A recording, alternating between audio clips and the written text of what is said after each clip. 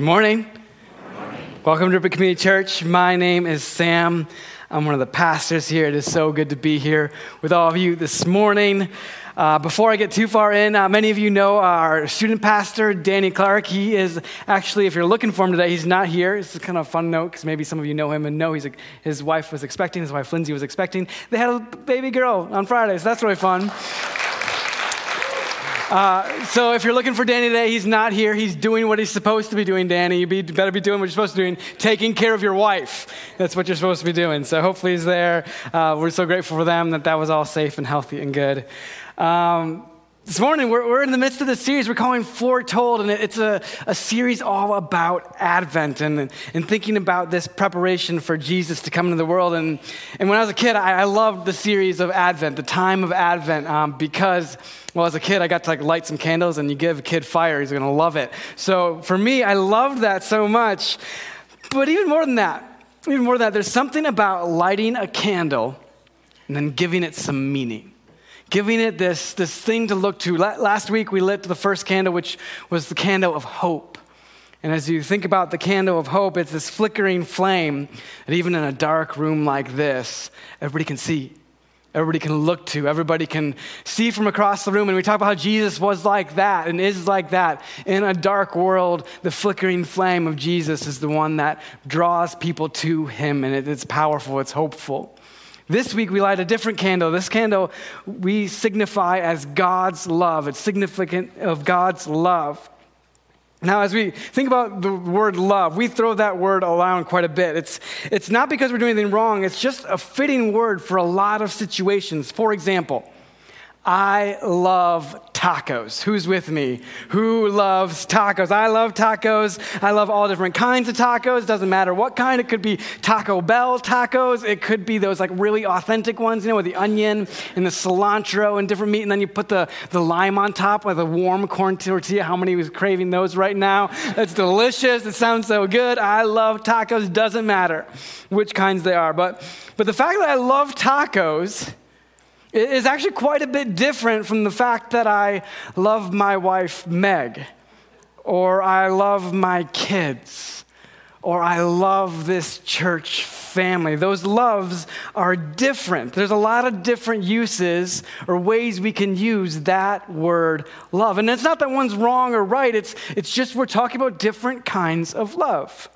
And when we talk about God's love, the love that's offered to us through Jesus, the loving act that begins to culminate with the birth of Jesus, let's be careful to note that it's a very specific kind of love. It's not the I love tacos kind of love. It's different than that.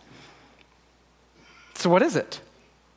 What is it? What does God's love actually look like? Today, we're going to get a better understanding of what God's love looks like. We're going to have a more full concept as we walk out these doors of what God's love is versus what the word love is often thrown around to be. They are different things. And essentially, to get down to it, when you drill down to it, it's really, what we're really talking about, to grasp it, is this discussion that's been happening for thousands of years. This discussion about who God is and about God's character. Did you know that God has a name? God has a name, and it's actually this name that's been repeated over and over and over and over and over again in the Old Testament. And it's actually not just repeated. It's more than a name. It's more like a description of God's character. It's repeated over and over and over again in the Bible. And essentially, it describes what God is like. In Deuteronomy, it's referenced like this. It's Deuteronomy 7:9. It says this: "Understand, therefore, that the Lord your God is indeed God. He is the faithful God who keeps his covenant for 1,000 generations and lavishes his unfailing love on those who love him and obey his commands." Now, in those verses, there's this phrase, unfailing love. That's how translators have translated a Hebrew word. And that Hebrew word is this. It's chesed. It looks like this, right? Hesed. It looks like you say it hesed, but you got to get like in the back of your throat, like hesed. Can you try that with me? Ready? Hesed. Try it one more time. Hesed. It's fun. You're going to say it all day now. It's going to be fun. But that word hesed, it literally means goodness, kindness, faithfulness. Whenever the Bible talks about God's love, this is very often the word that's used. It's hesed. It's saying God is good. God is kind. God is faithful. God's filled with hesed. That's what God's love looks like. God's love looks like goodness and kindness and faithfulness. Think about that for a minute. Think about that. God's love is good. God's love is kind. God's love is faithful. Can you think of things or people that are good and kind and faithful in your mind right now? Can you picture those people? Can you picture those things? Good, kind, faithful. I was thinking about that this week, and something really strange came to mind because those are the obvious ones, right? Like I think of my wife Meg or my family members or many of you. So many of you are the epitome of goodness and kindness and faithfulness. I know you, and I know that about you. But this week I had kind of a strange thought. It was a little bit weird, and you know what came to my mind this week? It happened on the treadmill, so forgive me. It's kind of a weird thing. But the thing that came to my mind was this. Sermons are written in the weirdest places. If you guys only knew where I sometimes write sermons. I was walking on the treadmill, running on the treadmill, and this thought came to my mind that God's love has similar characteristics to a workout program. And you're like, you're weird, Sam. And I'm like, yeah, that's okay. That's strange. And you'd be right, but stick with me for a moment. It's crazy. For starters, how many of you have read a goal-setting article online or heard a goal set already? It's like December 4th. And like they're already out. I've read like 3 of them already. I've seen like 3 of them. They're everywhere. And it's just wild. Like it makes me a little sick to think that the new year is already basically here, but there you go. But here's the thing. All of them say the same thing. And it's true for workouts and fitness, but it's basically true for any possible goal you could set. You ready for it? Nod your heads with me. You ready for it? Okay. The most important component of achieving any goal, it's not intensity. It's not passion. It's not the sophistication of the plan. It's not the reminders on your phone. And it's not the app that helps you track things. It's consistency. Consistency. And it makes sense. I mean, even if you just go by the numbers, get this, if you were to put in 2 hours of work, like for 5 straight days a week, 2 hours of working out over the course of a month, you'd end up with about 40 hours of working out. But then if you stopped at the end of that month and you got to the end of the year, very little would be different about you, right? Like 1 month of working out, 11 months of not working out, you're basically the same person. Now, think of it this way. If it's 30 minutes, 5 days a week for an entire year, you know how many hours that is?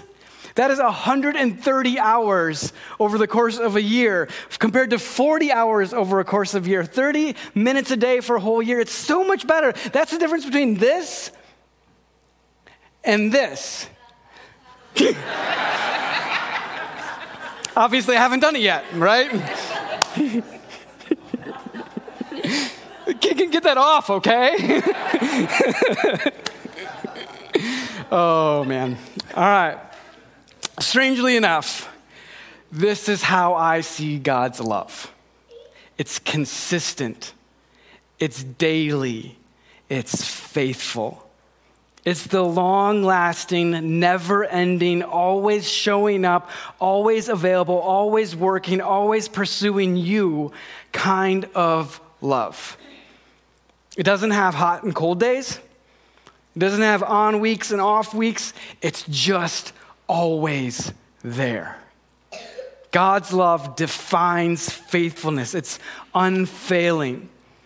God's love equals consistent action over time, faithfully showing up over the long haul.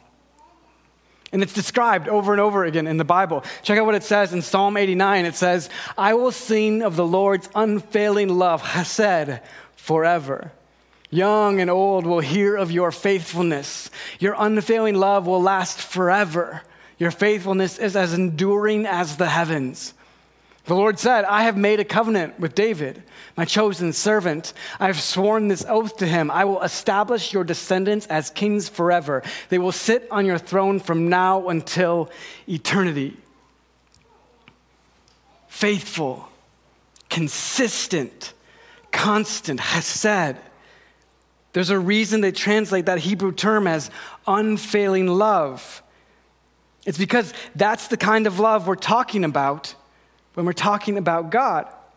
Not all loves are created equal. God's love is above them all. And the last part of that verse, the part of King David's throne being established forever, that's actually a prophecy. That's a prophecy predicting Jesus. That was God foretelling, our series right now, telling us ahead of time about Jesus coming to earth to reign as king. A king that would be king for forever. But it's bigger than even that. It's deeper than even that. It's even more unfailing than that is. This love, it didn't come into existence when Jesus was born as a human. This love existed since before the beginning of time. It was literally the thing through which everything was created. Jesus is the literal expression of God's creative, lasting, faithful, and kind love. We learn this actually in the very first verses of the Gospel of John. There's 4 books about Jesus. Matthew, Mark, Luke, and John tell the story of Jesus' life. In the very beginning of John, it starts with this. It says, in the beginning, the Word already existed. The Word was with God, and the Word was God. He existed in the beginning with God. God created everything through him, and nothing was created except through him. The Word gave life to everything that was created, and his life brought light to everyone. The light shines in the darkness, and the darkness can never extinguish it. Our candles today.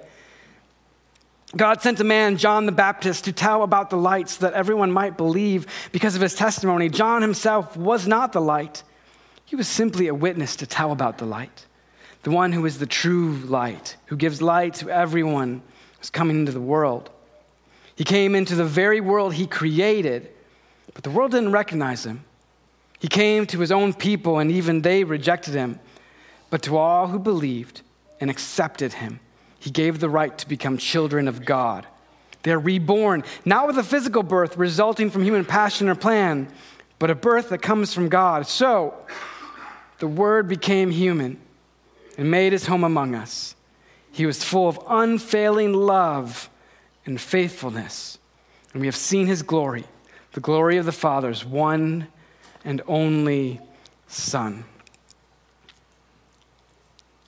Jesus is the embodiment of God's love.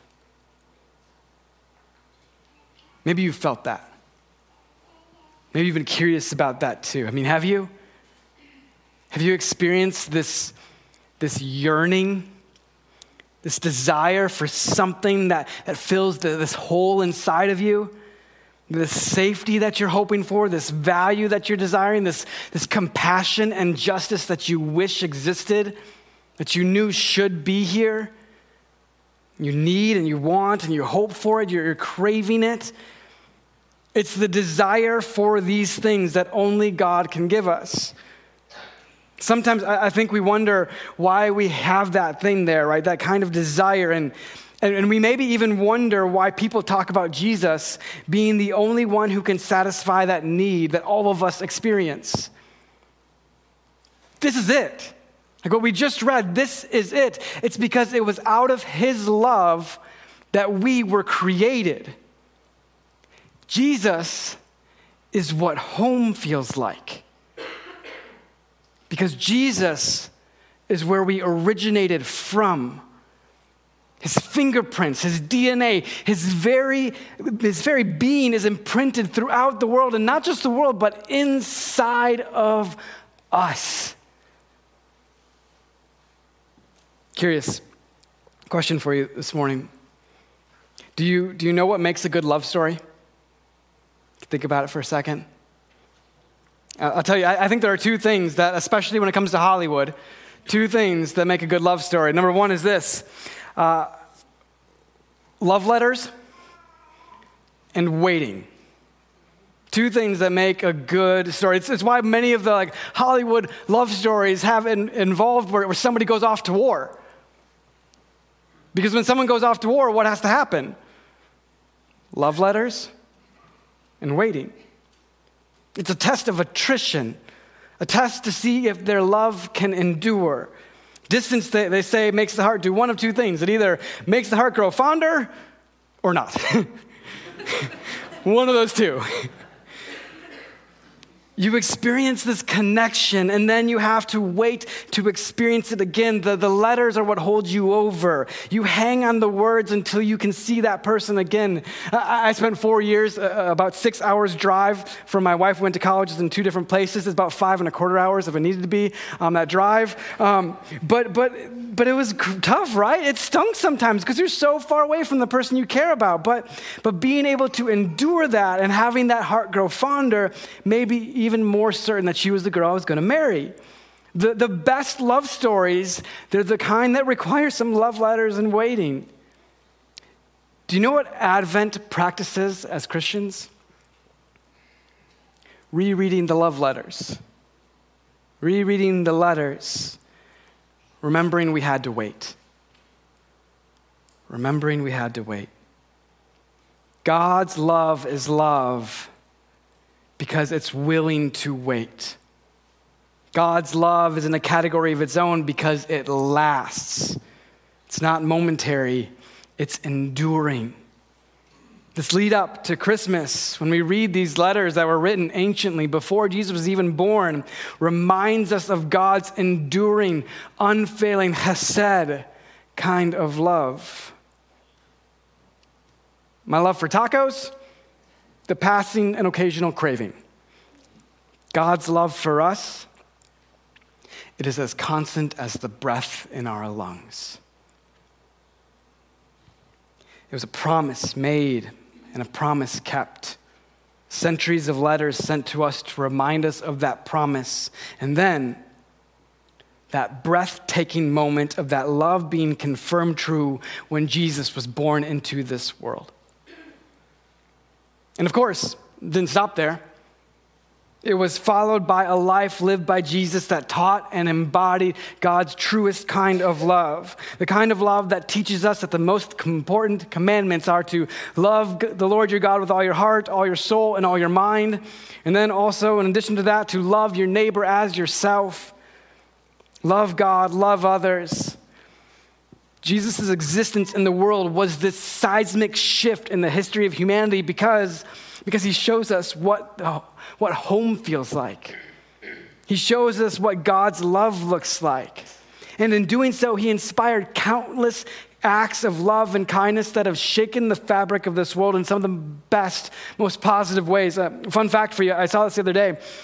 This research by this group called Barna that researches a bunch of different trends and stuff, especially in the church. And this research by Barna this year, it's not even out yet, but somebody posted about it that works there. It said this: Christian philanthropy accounts for 70% of all American philanthropy in 2022. At $300 billion total dollars, Christians also outgave the U.S. government on addressing global poverty. Does that blow your mind? I mean, even 2,000 years later, followers of Jesus still can't help but give away God's love because they've experienced it themselves. It's just what we do. It's just who we are, whether it's giving with money, whether it's serving other people or taking care of other people. The thought that came to my mind today or this week was this. How much different is our world? Like, we live in a dark world some days, but how much better is it because of Christians who love Jesus and because they've been given to by Jesus, give to others? How much less hurt is there? How much less darkness is there because of him, because of us following him? We give because God gave to us.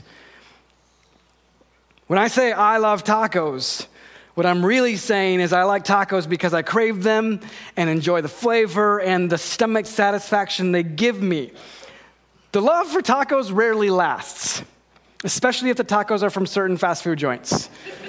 I think they call that a love-hate relationship. But when God said he's the God of unfailing love, what he's saying is that he cares for us and sustains us and gives good gifts to us even when he doesn't get anything in return from us. I was reading an author by the name of John Mark Comer the other day, and he described love in this way. He said, love is this, the compassionate commitment of the heart to delight in the souls of another and to will that person's good ahead of your own, no matter the cost to yourself. That's a fancy way of saying caring for others and wanting good for others, even if you're going to have a cost yourself. Ahead of the good for your own, right? Even ahead of your own. Another person's good ahead of your own, no matter the cost to you, that's a different kind of love, isn't it? This Advent season, here's my challenge for us. As we think about representing Jesus well and having that be the mission of us as a church, my challenge for you this Advent season is to pick one person or one family to love with God's kind of love. Now, a couple rules: can't be your spouse or significant other. It can't be kids or parents. Those are required, guys. If you're not doing those, buck up. Let's get on that one, okay? But pick one person, one family to love with God's kind of love and meaning, which means you're not looking for what you can get in return, and you're going to show this love for some time, over not just a momentary thing, but a long period of time. Pick that person, pick that family, and make this your Advent gift to God. That's my challenge to you. That's how we can practice this mission of representing Jesus well. That's how we can show Jesus. We can be that kind of light in this world and show people what it looks like to experience God. Love that doesn't ask for anything in return. There's this gentleman that's part of this church.